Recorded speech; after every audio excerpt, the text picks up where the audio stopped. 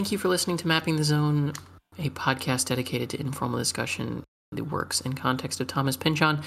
My name is Kate, and I am alone recording this right now because after our discussion with Brett circled so heavily around Pynchon's essay, Is It Okay to Be a Luddite, published October 28th of 1984, I thought that maybe it would be a good idea just to include a reading of that article for everybody so that you can kind of understand the whole context of why it is that we were talking about it for so long and why it is that it may provide some actual information that would be good to keep in mind when considering the thematic intention of a book like Mason and Dixon. This is almost certainly written alongside probably the final periods of drafting that Pynchon was doing for Mason and Dixon. That book was published in 1997. As we have said multiple times on other episodes of the podcast, this essay came out in 1984, late in the year.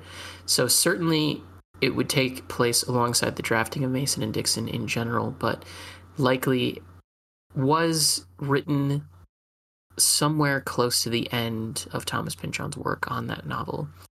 And so it's not any sort of stretch of the imagination to imagine that a lot of the things that he speaks about in this particular essay and the kind of overall basic gestalt of what he's trying to get at with this essay feature heavily within what he's trying to do with Mason and Dixon. And so just for the sake of being kind of exhaustive and giving you, the listener, all of the resources that I possibly can and that we possibly can to help understand this book along with us, I figured it'd be a good idea just to provide a reading of it in case you can't find the article or in case you're someone who does better listening to things read out. And so that's what this episode kind of represents. We may also have an opportunity to discuss the article further and break down its content.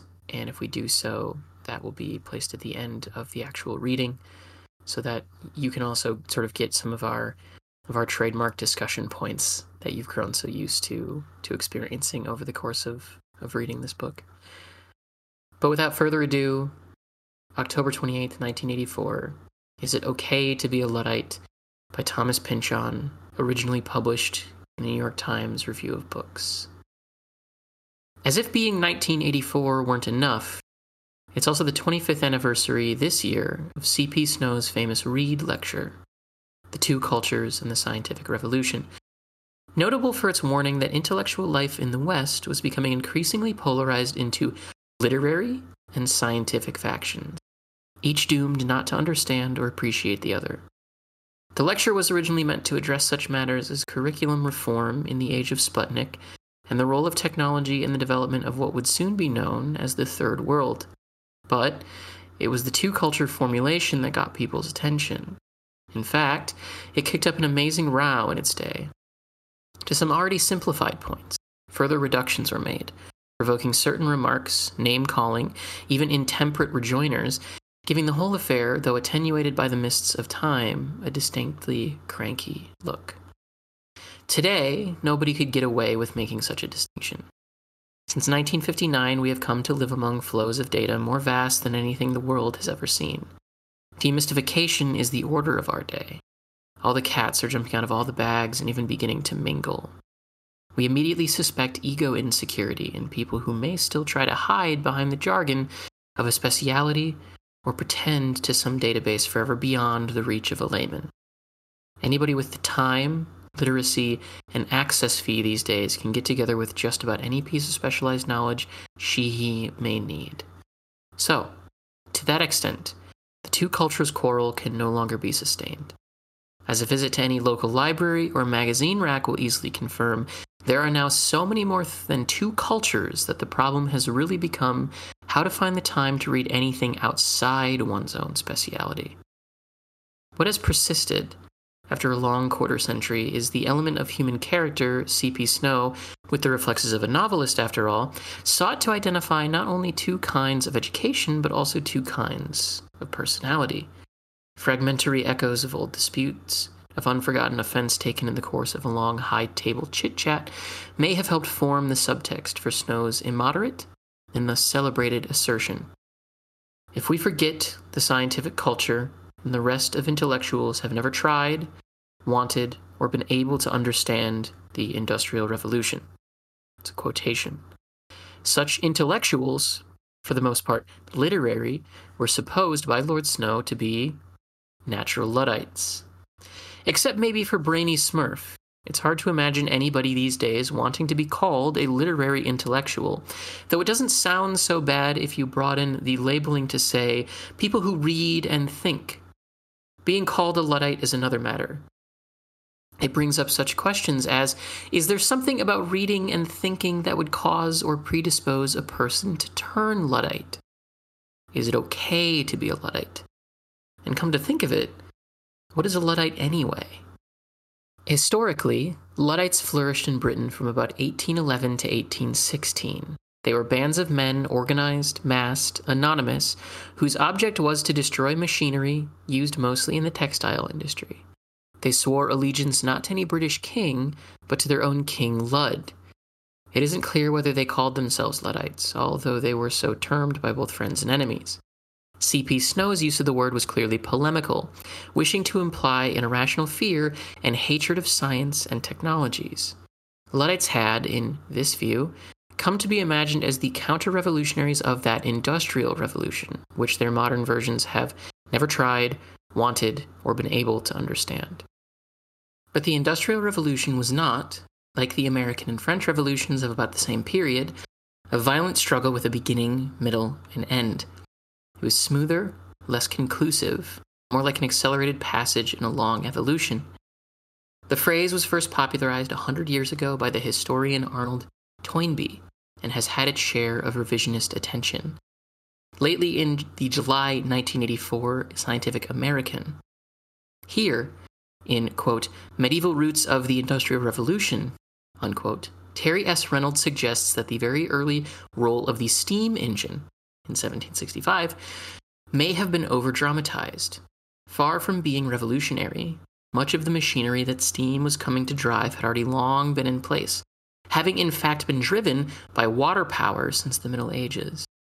Nevertheless, the idea of a techno-social revolution in which the same people came out on top as in France and America has proven of use to many over the years, not least of those who, like C.P. Snow, have thought that in Luddite they have discovered a way to call those with whom they disagree both politically reactionary and anti-capitalist at the same time.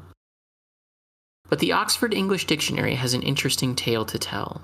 In 1779, in a village somewhere in Leicestershire, one Ned Ludd broke into a house and in a fit of insane rage, quote unquote, destroyed 2 machines used for knitting hosiery.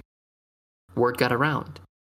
Soon, whenever a stocking frame was found sabotaged, this had been going on, says the Encyclopedia Britannica, since about 1710, folks would respond with the same phrase, quote, Ludd must have been here, unquote.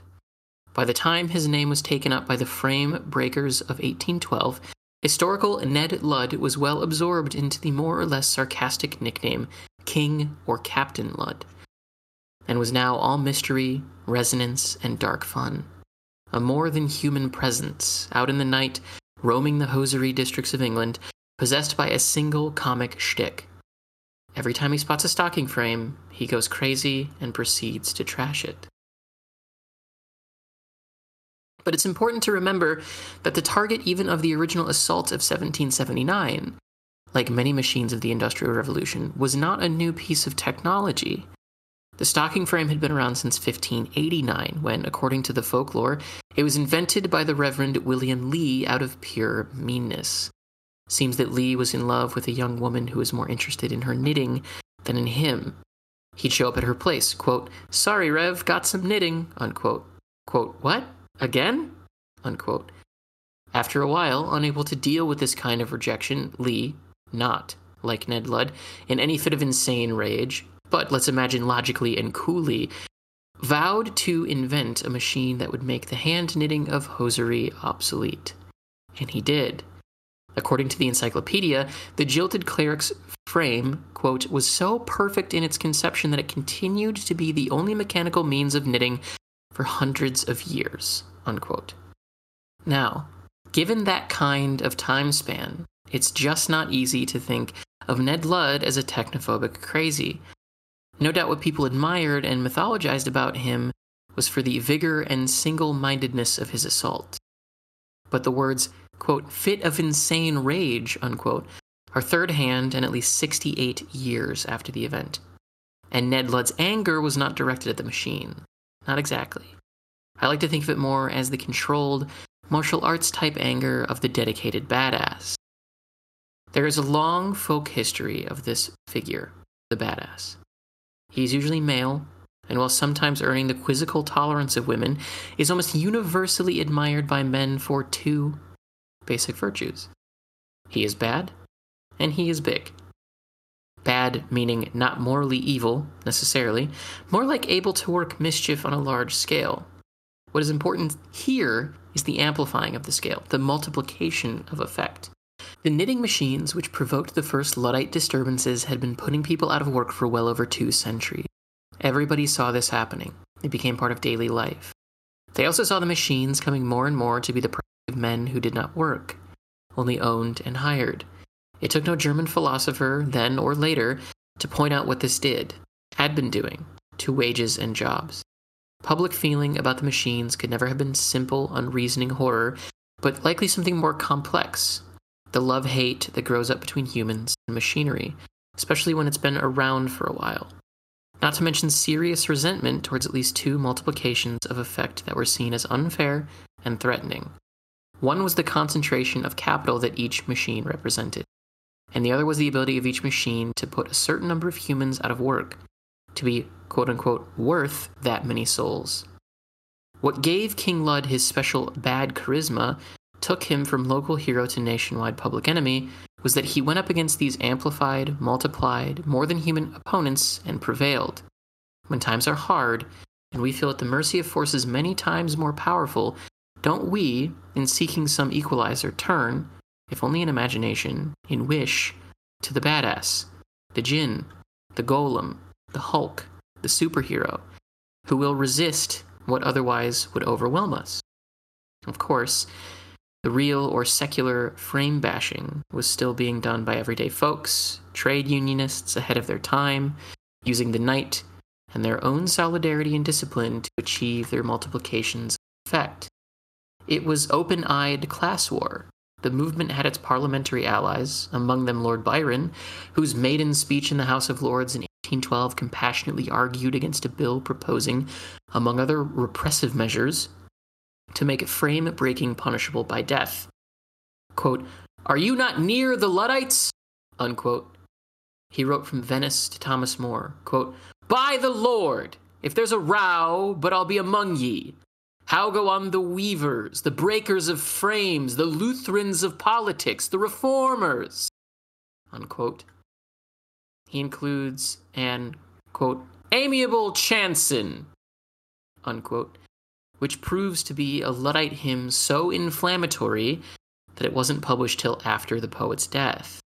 The letter is dated December 1816. Byron had spent the previous summer in Switzerland, cooped up for a while in the Villa Diodati with the Shelleys, watching the rain come down while they all told each other ghost stories. By that December, as it happened, Mary Shelley was working on Chapter 4 of her novel Frankenstein, or the Modern Prometheus.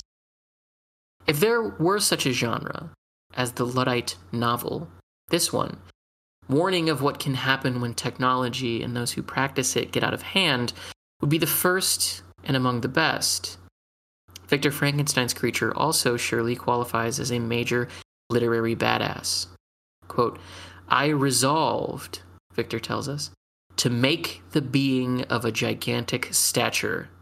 That is to say, about 8 feet in height and proportionably large," unquote, which takes care of big. The story of how he got to be so bad is at the heart of the novel, sheltered innermost, told to Victor in the first person by the creature himself, then nested inside of Victor's own narrative, which is nested in turn in the letters of the Arctic explorer Robert Walton. However, much of Frankenstein's longevity is owing to the undersung genius James Whale, who translated it to film. It remains today more than well worth watching, for all the reasons we read novels, as well as for the much more limited question of its Luddite value. That is, for its attempt, through literary means which are nocturnal and deal in disguise, to deny the machine. Look, for example, at Victor's account of how he assembles and animates his creature. He must, of course, be a little vague about the details, but we're left with a procedure that seems to include surgery, electricity, though nothing like Whale's galvanic extravaganzas, chemistry, even, from the dark hints about Paracelsus and Albertus Magnus, the still recently discredited form of magic known as alchemy. What is clear, though, despite the commonly depicted bolt through the neck, is that neither the method nor the creature that results is mechanical. This is one of several interesting similarities between Frankenstein and an earlier tale of the bad and big. The Castle of Otranto, 1765, by Horace Walpole, usually regarded as the first Gothic novel. For one thing, both authors, in presenting their books to the public, used voices not their own. Mary Shelley's preface was written by her husband, Percy, who was pretending to be her. Not till 15 years later did she write an introduction to Frankenstein in her own voice. Walpole, on the other hand, gave his book an entire made-up publishing history, claiming it was a translation from medieval Italian. Only in his preface to the second edition did he admit authorship. The novels are also of strikingly similar nocturnal origin. Both resulted from episodes of lucid dreaming. Mary Shelley, that ghost story Summer in Geneva, trying to get sleep one midnight, suddenly beheld the creature being brought to life. The images arising in her mind, quote, with a vividness far beyond the usual bounds of reverie, unquote. Walpole had awakened from a dream, quote, of which all I could remember was that I had thought myself in an ancient castle, and that on the uppermost banister of a great staircase I saw a gigantic hand in armor, unquote. In Walpole's novel, this hand shows up as the hand of Alfonso the Good, former Prince of Otranto, and despite his epithet, the castle's resident badass. Alfonso, like Frankenstein's creature, is assembled from pieces. Sable-plumed helmet, foot, leg, sword, all of them, like the hand quite oversized, which fall from the sky or just materialize here and there about the castle grounds, relentless as Freud's slow return of the repressed. The activating agencies, again like those in Frankenstein, are non-mechanical. The final assembly of the form of Alfonso, dilated to an immense magnitude, is achieved through supernatural means. A family curse, and the intercession of Otranto's patron saint. The craze for Gothic fiction after The Castle of Otranto was grounded, I suspect, in deep and religious yearnings for that earlier mythical time, which had come to be known as the Age of Miracles. In ways more and less literal, folks in the 18th century believed that once upon a time all kinds of things had been possible, which were no longer so. Giants, dragons, spells. The laws of nature had not been so strictly formulated back then. What had once been true working magic had, by the Age of Reason, degenerated into mere machinery. Blake's dark satanic mills represented an old magic that, like Satan, had fallen from grace. As religion was being more and more secularized into deism and non-belief, the abiding human hunger for evidence of God and afterlife, for salvation, bodily resurrection, if possible, remained. The Methodist movement and the American Great Awakening were only two sectors on a broad front of resistance to the Age of Reason, a front which included radicalism and Freemasonry as well as Luddites and the Gothic novel. Each in its way expressed the same profound unwillingness to give up elements of faith, however irrational, to an emerging techno-political order that might or might not know what it was doing. Gothic became code for medieval, and that has remained code for miraculous. On through pre-Ralphites, turn of the century tarot cards, space opera in the pulps and the comics, down to Star Wars and the contemporary tales of sword and sorcery.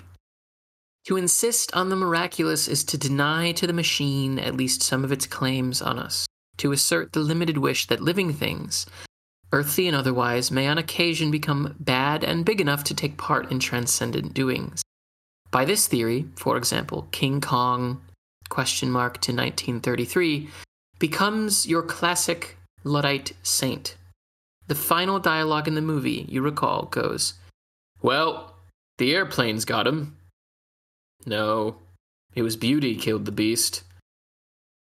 In which, again, we encounter the same Snovian disjunction, only different between the human and the technological. But if we do insist upon fictional violations of the laws of nature, of space, time, thermodynamics, and the big one, mortality itself, then we risk being judged by the literary mainstream as insufficiently serious. Being serious about these matters is one way that adults have traditionally defined themselves against the confidently immortal children they must deal with. Looking back on Frankenstein, which she wrote when she was 19, Mary Shelley said, quote, "I have an affection for it was the offspring of happy days when death and grief were but words which found no true echo in my heart." Unquote. The Gothic attitude in general, because it used images of death and ghostly survival toward no more responsible end than special effects and cheap thrills, was judged not serious enough and confined to its own part of town. It is not the only neighborhood in the great city of literature, so let us say closely defined. In westerns, the good people always win. In romance novels, love conquers all. In whodunitsies, we know better. We say, "But the world isn't like that." These genres, by insisting on what is contrary to fact, fail to be serious enough, and so they get redlined under the label escapist fare. This is especially unfortunate in the case of science fiction, in which the decade after Hiroshima saw one of the most remarkable flowerings of literary talent and quite often genius in our history. It was just as important as the beat movement going on at the same time, certainly more important than mainstream fiction, which with only a few exceptions has been paralyzed by the political climate of the Cold War and McCarthy years. Besides being a nearly ideal synthesis of the two cultures, science fiction also happens to have been one of the principal refuges of our time for those of Luddite persuasion. By 1945, the factory system, which more than any piece of machinery was the real and major result of the Industrial Revolution, had been extended to include the Manhattan Project, the German long-range rocket program, and the death camps such as Auschwitz. It has taken no major gift of prophecy to see how these three curves of development might plausibly converge, and before too long. Since Hiroshima, we have watched nuclear weapons multiply out of control, and delivery systems acquire, for global purposes, unlimited range and accuracy. An unblinking acceptance of a Holocaust running to 7 and 8-figure body counts has become among those who, particularly since 1980, have been guiding our military policies, conventional wisdom. To people who were writing science fiction in the 50s, none of this was any much of a surprise. Though modern Luddite imaginations have yet to come up with any counter-critter bad and big enough, even in the most irresponsible of fictions, to begin to compare with what would happen in a nuclear war. So in the science fiction of the atomic age and the Cold War, we got to see the Luddite impulse to deny the machine taking a different direction. The hardware angle got de-emphasized in favor of a more humanistic concern. Exotic cultural evolutions and social scenarios, paradoxes in games with space and time, wild philosophical questions, most of it sharing, as the critical literature has amply discussed, a definition of human as particularly distinguished from machine. Like their earlier counterparts, 20th century Luddites looked back yearningly to another age. Curiously, the same age of reason which had forced the first Luddites into nostalgia for the age of miracles. But we now live, we are told, in the computer age, What is the outlook for Luddite sensibility? Will mainframes attract the same hostile attention as knitting frames once did? I really doubt it. Writers of all descriptions are stampeding to buy word processors. Machines have already become so user-friendly that even the most unreconstructed of Luddites can be charmed into laying down the old sledgehammer and stroking a few keys instead. Beyond this seems to be a growing consensus that knowledge really is power, that there is a pretty straightforward conversion between money and information, and that somehow, if the logistics can be worked out, miracles may yet be possible. If this is so, Luddites may at last have come to stand on common ground with their Snovian adversaries, the cheerful army of technocrats who were supposed to have the future in their bones, quote unquote. It may be only a new form of the perennial Luddite ambivalence about machines, or it may be that the deepest Luddite hope of miracle has now come to reside in the computer's ability to get the right data to those whom the data will do the most good. With the proper deployment of budget and computer time, we will cure cancer, save ourselves from nuclear extinction, grow food for everybody, detoxify the results of industrial greed gone berserk, realize all the wistful pipe dreams of our days. The word Luddite continues to be applied with contempt to anyone with doubts about technology, especially the nuclear kind. Luddites today are no longer faced with human factory owners and vulnerable machines. As well-known President and unintentional Luddite D.D. Eisenhower prophesied when he took office, "There is now a permanent power establishment of admirals, generals, and corporate CEOs, up against whom us average poor bastards are all completely outclassed." Although Ike didn't quite put it that way.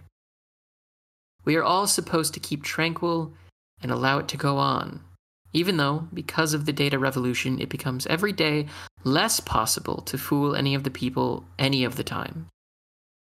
If our world survives, the next great challenge to watch out for will come, you heard it here first, when the curves of research and development in artificial intelligence, molecular biology, and robotics all converge. Oh boy. It will be amazing and unpredictable, and even the biggest of brass, let us devoutly hope, are going to be caught flat-footed. It is certainly something for all good Luddites to look forward to if, God willing, we should live long so. Meantime, as Americans, we can take comfort, however minimal and cold, from Lord Byron's mischievously improvised song, in which he, like other observers of the time, saw clear identification between the first Luddites and our own revolutionary origins. It begins, "As the Liberty lads o'er the sea bought their freedom and cheaply with blood, so we, boys, we will die fighting or live free, and down with all kings but King Lud." Thank you all, as always, for listening to Mapping the Zone. Our podcast, as always, is dedicated to informal discussion on the works and context of Thomas Pynchon. My name is Kate. We'll see you in the next episode.